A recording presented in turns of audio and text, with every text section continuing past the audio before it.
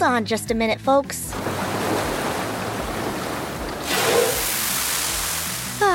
There, that's better. Just had to pop up to the surface for a big breath of air through my blowholes before heading back down to the bottom of the ocean to record today's show.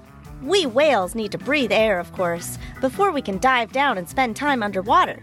But now, I'm all set to spend the next hour at the famous underwater studio recording the show. So here we go, folks. Today's episode of Tales with a Whale. That's right, it's me again, Betty the Blue Whale, the only marine mammal / marine biologist / podcast host.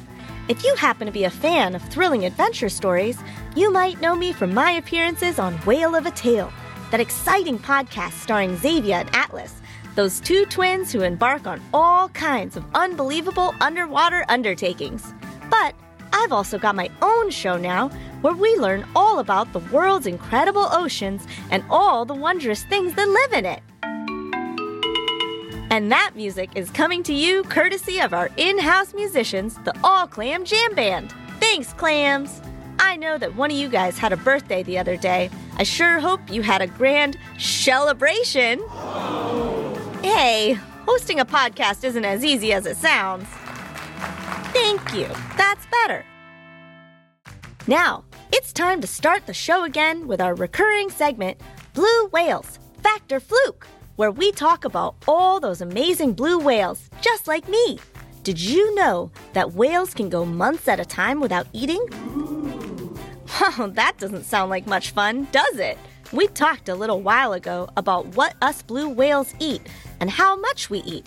It's mostly tiny sea creatures called krill, and we eat a lot of it, sometimes up to 9,000 pounds a day.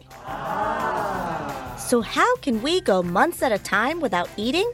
Well, blue whales usually fast. That means no eating. During our long migrations between feeding season and mating season. On these long trips, we may not eat for months at a time. But it's actually okay. We store up energy in our thick fat, which we call blubber. And it's more than enough to live off of for long stretches of time. We don't even get hungry. I bet you guys wouldn't want to have to do that. Oh, that must be my lunch order. 10 pizzas with extra krill. What? I'm not fasting right now. Oh, look who's here. It's my sidekick and best friend, Bubbles the Seahorse. Well, howdy, folks. Did I miss the big show? Nope, you got here just in time.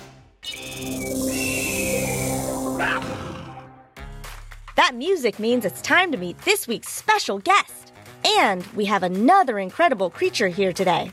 Everyone, give a warm underwater welcome to the small-toothed sawfish.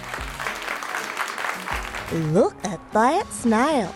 Out of my way. I don't want to get cut. Stand clear, folks, because Bubbles isn't kidding around.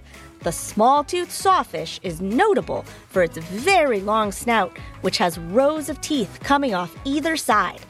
It really does look a lot like a saw attached to the end of a very wide and flat fish. You know what, Betty? The sawfish looks a little bit like a shark, but also like a manta ray with its flat body.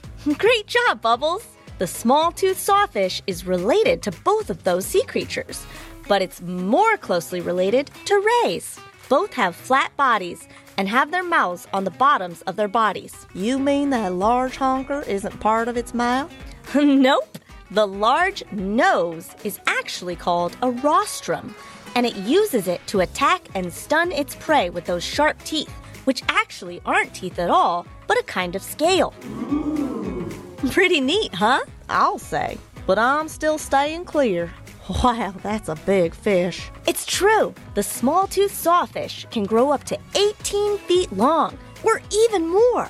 But do you want to know the coolest thing about these amazing animals? Their rostrum can actually help them detect electronic fields given off by other fish, which helps them hunt. Shocking, I know. Okay, maybe not my best joke, and not scientifically accurate either. Sorry, folks. Unfortunately, despite all its cool abilities, the small-toothed sawfish is endangered. They used to be found along the East Coast and in the Gulf of Mexico. But now they mostly exist off the coasts of Florida. It's hard to keep track of their numbers, but the population has gone way down over the years, largely due to human development in their habitat and accidentally being caught by fisheries.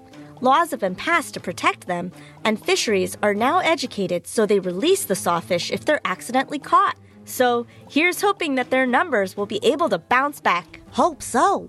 We don't want to lose any of these neat creatures that live in our oceans, even if I do want to stay far away from those sharp saws. Well, friends, that's the All Clam Jam Band telling me that we're just out of time. Thanks to everyone for tuning in, and thanks to our special guest, the small-toothed sawfish. And if you want to listen to some more terrific shows, check out all the other podcasts from Go Kid Go, wherever you get your podcasts. There's always something new and amazing from the great folks at Go Kid Go. Oh, stop. All this love and attention. It's overwhelming. That's more like it. See you next time. Go Kid Go!